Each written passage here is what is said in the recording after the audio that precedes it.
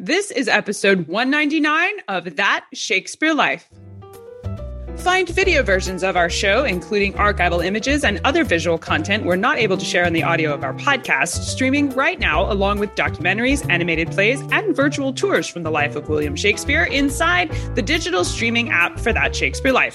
Find more at cassidycash.com/app and stay tuned after the episode for even more details. Hi, I'm Alex Lyon.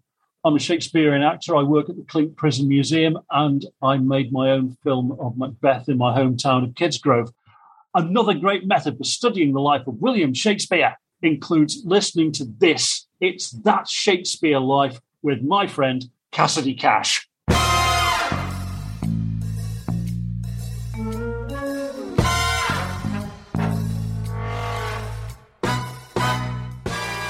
Brewers would produce the beer in put it in barrels, ship it on wagons or wheelbarrows to pubs, and the publican would then have us tap the barrel, put a spigot in it, and fill a pitcher.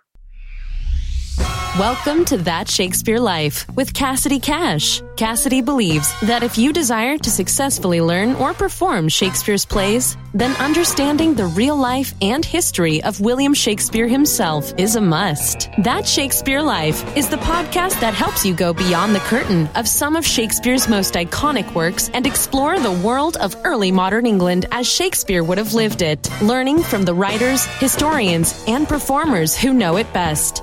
And now, here's Cassidy.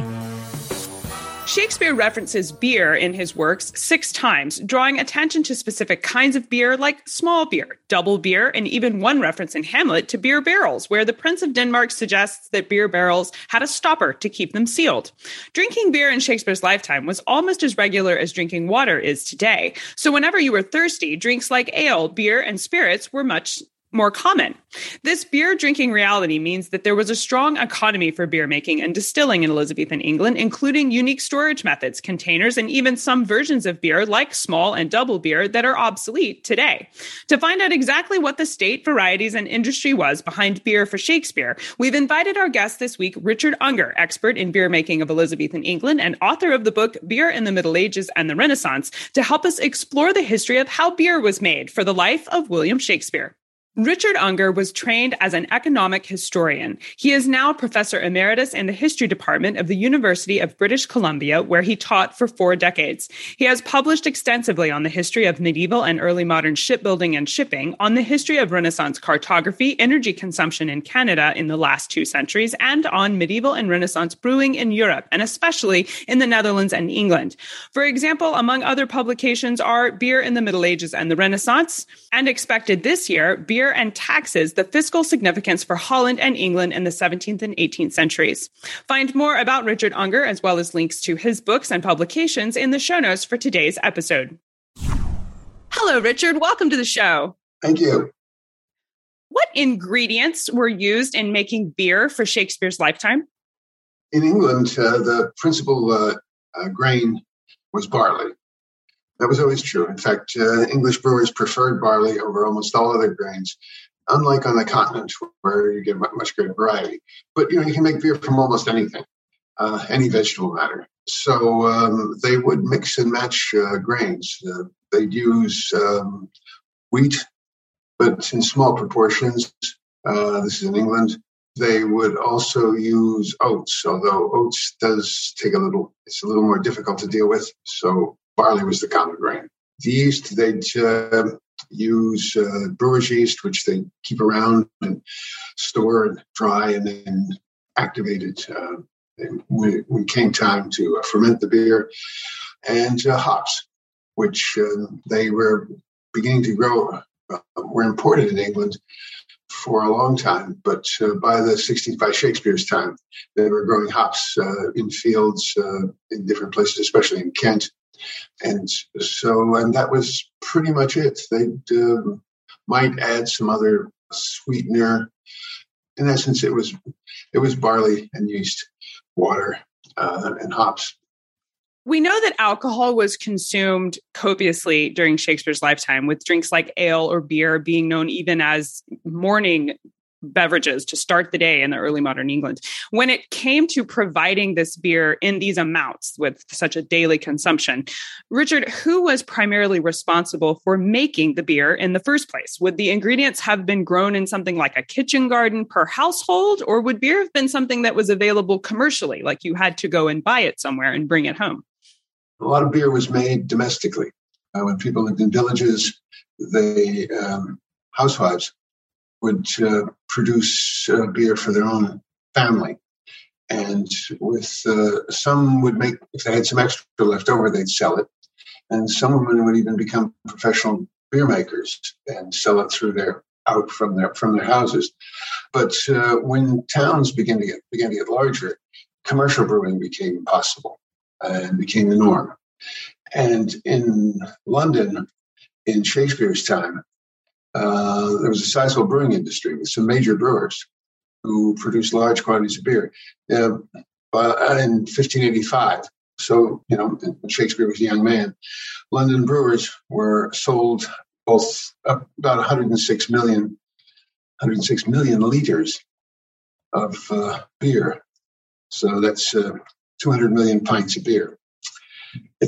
Or let me see, 300 million cans of beer.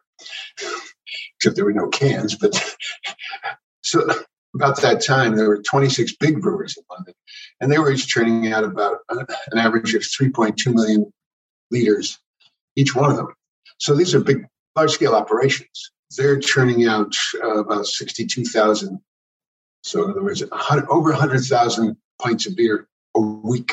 And they'd be using something like 50 tons of grain every week to produce that beer. So, they're big commercial operations. And they'd supply individuals, but even more than that, they'd supply pubs or drinking houses or inns, some kind of place where people could go and drink beer. There are a couple 100,000 people living in London. So there's a sizable market for beer and in a concentrated area. One of the reasons people didn't make beer at home was because they just didn't have the room. You need space, you need big kettles and grain, to store grain.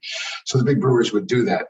And also London, in fact, was a center for export of beer, too. They shipped hundreds of thousands of liters of beer out of the country every year, mostly to the Low Countries, to what is now Belgium and the Netherlands, but to other markets as well.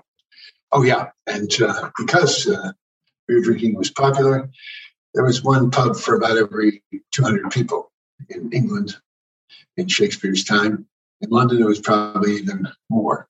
Now, you mentioned that there weren't cans of beer, and we know that tankards of ale were popular at places of business, like a local tavern, for example. But for someone drinking beer at a local establishment, what would the beer have been contained in? Was it a glass bottle, or did they just dip their tankard into a beer barrel to get their drink? No bottles. In fact, glass was relatively recent development. So that's one of the reasons people had lots of windows in exclusive houses in the countryside, and even in the city. They'd have glass windows, which is something that wasn't really possible in the Middle Ages. But now they could produce decent quality glass. Yes, some people would drink beer out of a glass, but it was not very common. And if they did have glasses, the glasses would have bumps on them, sort of little extensions, so that the glass wouldn't slip out of their hand, especially if they were eating greasy food. But no, more commonly, yes, it was tankards made of pewter, or I guess what we call steins, that is ceramic containers with a handle and with or without a top. The top was not absolutely necessary, of course. And brewers would produce the beer put it in barrels, ship it on wagons or wheelbarrows to pubs. And the publican would then have us tap the barrel, put a spigot in it, and fill a ceramic pitcher with beer. And then the ceramic pitcher would be used by the server, who would go around and fill up the tankard or the bowl. In the early part of the 16th century, wooden bowls were common. Small, shallow wooden bowls would be used to drink beer. And those hadn't disappeared entirely by Shakespeare's time.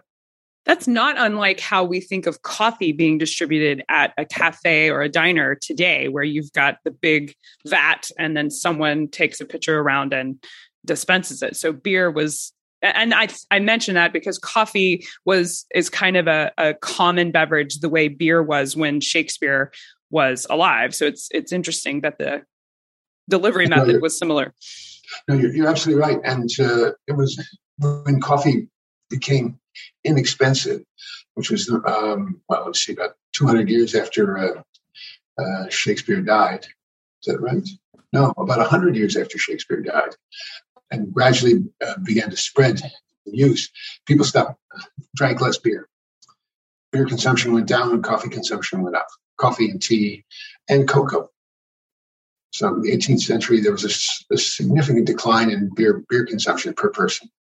And now, when it came to storing beer for the long term, so not to dispense it at a tavern, but if you wanted to keep it, what would it have it been stored in, and how would those containers have been sealed? Yeah, it was in barrels. And indeed, some brewers the large brewers would have had barrel shops, barrel makers on staff to produce barrels for them. And barrels would be of varying sizes. Although there were regulations about specific sizes, they were very small, a little bit bigger, very big, and very, very big. And the very big ones would be kept in breweries or in pubs. But people would have smaller kegs in their houses. They'd be sealed with a wooden stopper, and then opened, or as I say, tapped with a spigot when it came time to take beer from the barrel. Well, there's a difference in the types of beer were consumed. There's a problem about the word beer. There's one reference in Henry VI where one neighbor offers his fellow neighbor a, quote, good pot of double beer, end quote. That comes from Act 2, Scene 3 in Henry VI. Richard, what is a double beer, and why was double beer kept in pots instead of the barrels that you mentioned? Oh, well, the pot thing, I think, is just means a container. Like, we talk about jars of beer now, and it's not really a jar. It's just a glass that in the shape of something like a jar. Pot would have been used for almost any container for any liquid. And the pot would have been probably some drinking vessel, some sort of slang term for a drinking vessel. No, the beer would come from a barrel and then go into a container, either a single container for one drink, but more likely into a pitcher. And again, people wouldn't keep beer for very long, in part because it depended on the kind of beer, which double beer meant a stronger beer. There were different names for different kinds of beer, partially for advertising reasons. They give them fancy names. But in England, it was more a very specific matter having to do, mostly associated with price. Brewers would malt grain and then boil it in water to extract vegetable matter, and then put it in a brew kettle with some kind of preservative. And from that, they'd extract it wasn't quite beer yet. They would then put that into a fermentation trough, put yeast in, and it would come out as beer. So they had this grain, this malt, that they had used for the first round. And it was still sitting there, there was still some vegetable matter in it. So they put water on it, boil it again, put that in the brew kettle, brew it with hops, with some preservative, I should say, and then put it in fermentation troughs and get a weaker beer because it had less vegetable matter. Then they do it again, and they get a third round of beer, but it would be much, much weaker. So there were three. Sometimes they try it for a fourth time. That was pushing it. So they'd end up with a beer that was strong, a beer that was not so strong, and a beer that was weak. And so there would be different classifications for those. Double meant it was a very strong beer. A double would have been a strong beer. A double would probably have a higher amount of grain used for each liter of water. But double would be probably the standard strong beer. And then there would be a but it would be a strong beer. Then there would be a weaker beer. And then, of course, the third kind would be small beer. And small beer, which comes up in several of Shakespeare's plays, is the kind that is the weakest. Yes, that's right. And would be the least expensive and probably not taxed. Now, twice in Henry IV, once in Henry VI, and once in Othello, Shakespeare does use this phrase, small beer. And the reference in Henry VI, Act 4, was that Jack Cade declares he will make it a felony to drink small beer. Richard, is this a joke on small beer because it's so weak, it's considered bad or not useful? It's a sign of, well, I guess a sign of, well, it's poor nutrition, right? Because you don't get many nutrients out of this stuff. So I think what he's saying is, when I get to be boss, nobody's going to have to drink that stuff, that low grade stuff. They're going to have good quality beer. It would be a poor man's drink, or a kid's drink, or a drink for sick people. Now, I've read that there was a shift in beer fermentation that happened between Shakespeare's lifetime and today to change from what's called top fermented beers to today bottom fermented beers are more popular. Richard, would you explain for us the difference in top fermented versus bottom fermented beers? It's a different kind of yeast, different strain of yeast. And top fermented was the norm, the standard for a long, long time. Except in places like in southern Germany, which, by the way, was wine country through most of the Middle Ages. But around the 14th, 15th centuries, they began to produce beer, and in sizable quantities. And the top fermented, and they would use this yeast strain, which would fall to the bottom because it's heavier, and would fall to the bottom in the fermentation trough. It then had to be aged for a longer period of time at a lower temperature.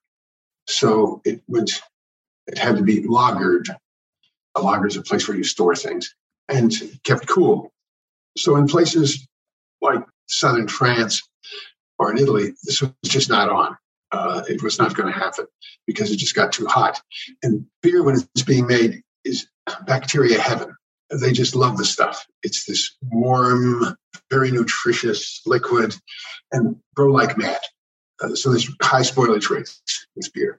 Even in the 19th century, they were losing 20% of the quality of the beer to spoilage commonly. It just got too acetic. And in fact, many brewers sold vinegar on the side.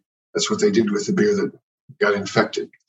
So letting beer sit around for a long period of time makes it more susceptible to these kinds of infections. So if you're going to let it sit for a while, then you got to keep it, which we do with the bottom fermented yeasts.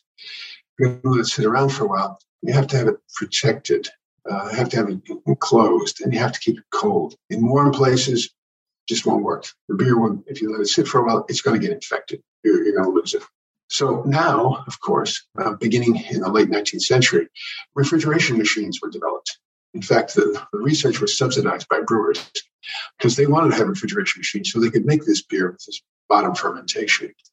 The practice spread from Bavaria, where it was done well in the 18th and early 19th century, spread from there to many parts, all over the world, in fact.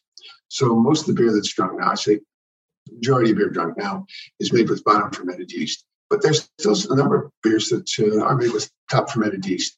Kolsch, which is popular in Cologne and in the Rhineland. Stouts are typically made with top fermented yeasts. So do they taste different when they're fermented on the top versus the bottom? Does it affect the taste?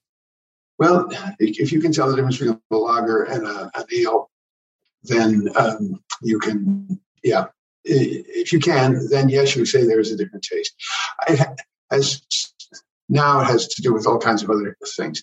The kind of grain used, the quantity of grains used, any chemicals, any other additives that might be used, because there are many more now in beers, to keep them preserved, to give them the right sized head, to suit certain tastes, because tastes vary. In Norway, in Western Norway, people like a beer with a lot of hops. In Italy, France, much less so. I know we would love to learn more about beer and beer making from Shakespeare's lifetime. What are some of your favorite books or resources you can recommend we use to learn more? And this would be in addition to Richard's excellent book on medieval and Renaissance brewing, which we will link to in the show notes for today's episode. Oh, well, there's a book by Judith Bennett, Ale, Beer, and Brewsters in England, Women's Work in a Changing World. And she talks about the period up to 1600. And she's interested in the change in breweries. Women used to be very active brewers in the Middle Ages, as I said, but they disappeared from the brewing industry in London in the course of the 15th and 16th centuries. I think mostly because the scale of brewing just got so much bigger, and the population got so much. Population grew, scale of brewing went up. So there were fewer women in the trade. There are a number of other reasons too, but she's very good. There's a journal called the Brewery History Journal, and there's an article there by Kirsten Burton in 2013 on industrial brewing in early modern London, so very much in Shakespeare's time. And then another book, Lien Liu, 2016, published a book on immigrants and industries in London, and covers exactly Shakespeare's time. And she has a chapter on beer brewing, which is excellent. It talks about the technology, the organization, consumption, production. It's very good. Those are excellent resources. We will link to all of these books and articles in the show notes for today's episode, along with the books by Richard Unger on beer and beer making from Shakespeare's lifetime. So make sure you go there to find the links for those. Now, Richard, we ask everyone this next question here at That Shakespeare Life, and that's, what's the one book you would take with you on a deserted island? My friends in England tell me I'm supposed to allow you the complete works of Shakespeare and a copy of the Bible, so your choice would be in addition to those. It is a tough question, of course. I don't know. I think, if pressed, I might well take Boccaccio's Decameron. It's from the 14th century, and it's really 100 short stories. He invented the short story. 100 tales, many of them very funny, many of them a little scurrilous, mostly about people overcoming challenges. So it's varied enough, I think, that I could pick it up and read it again and again, and read different parts at different times. I think that's an excellent selection for your desert island book. So what's next for you? What are you working on now that you're excited about? Well, as you can imagine, COVID slowed everything down, but I'm gradually trying to get myself up to speed to write a book about the ship from the Roman Empire down to the end of the Age of Sail in the 19th century. It's something I've dabbled in and worked on in bits and pieces over the years, and wrote a book about ships in the Middle Ages and Renaissance a long time ago. So I thought I'd go back, revisit it, and see if there were, well, and a lot has been done since I last wrote that, when I wrote that first book, mostly from archaeology. Archaeological investigations have been very extensive. So I'd like to bring it up to date and expand the scope of the earlier work. I will look forward to that coming out. And yes, be very glad that you're able to get back to your work from all of the craziness that COVID has brought all of us, I think. Thank you so much, Richard Unger, for being here and take us through the history of beer and beer making for Shakespeare's lifetime. This has been a really fun conversation, and I'm glad to have you with us. Thank you very much. Find links to the resources mentioned in today's episode, along with archival images of beer and beer making from Shakespeare's lifetime, packed into the show notes for today's show. Find all of these things at CassidyCash.com/episode 199. That's CassidyCash.com/EP199. Find video versions of our podcast, along with documentaries, animated plays, and bonus interviews inside the digital streaming app for That Shakespeare Life at CassidyCash.com/app. That's CassidyCash.com/app. And if you're an educator or history researcher into the life of William Shakespeare, and you'd like to take our podcast into your office or classroom with complete lesson plans, printable history guides, and hands-on activity kits, then consider becoming a member of That Shakespeare Life. Members get access to our entire library of hands-on learning activities like crafts and games straight from the life of William Shakespeare. They also get members-only discounts, and the entire digital streaming app is included with your membership. Find out more and sign up today at CassidyCash.com/membership. CassidyCash.com/member. That's CassidyCash.com/member. If you enjoy our show, be sure to leave us a comment and rating on your favorite podcast platform and share the show with someone you think might enjoy learning something new about the Bard. That's it for this week. Thank you for listening. I'm Cassidy Cash, and I hope you learned something new about the Bard. I'll see you next week. Bye-bye. Thank you for listening to That Shakespeare Life. As always, the best conversations happen after the episode over at CassidyCash.com. Become a part of a vibrant Shakespeare conversation by adding your voice over at the website. Until next time, remember, when you want to know William Shakespeare, you have to go behind the curtain and into That Shakespeare Life.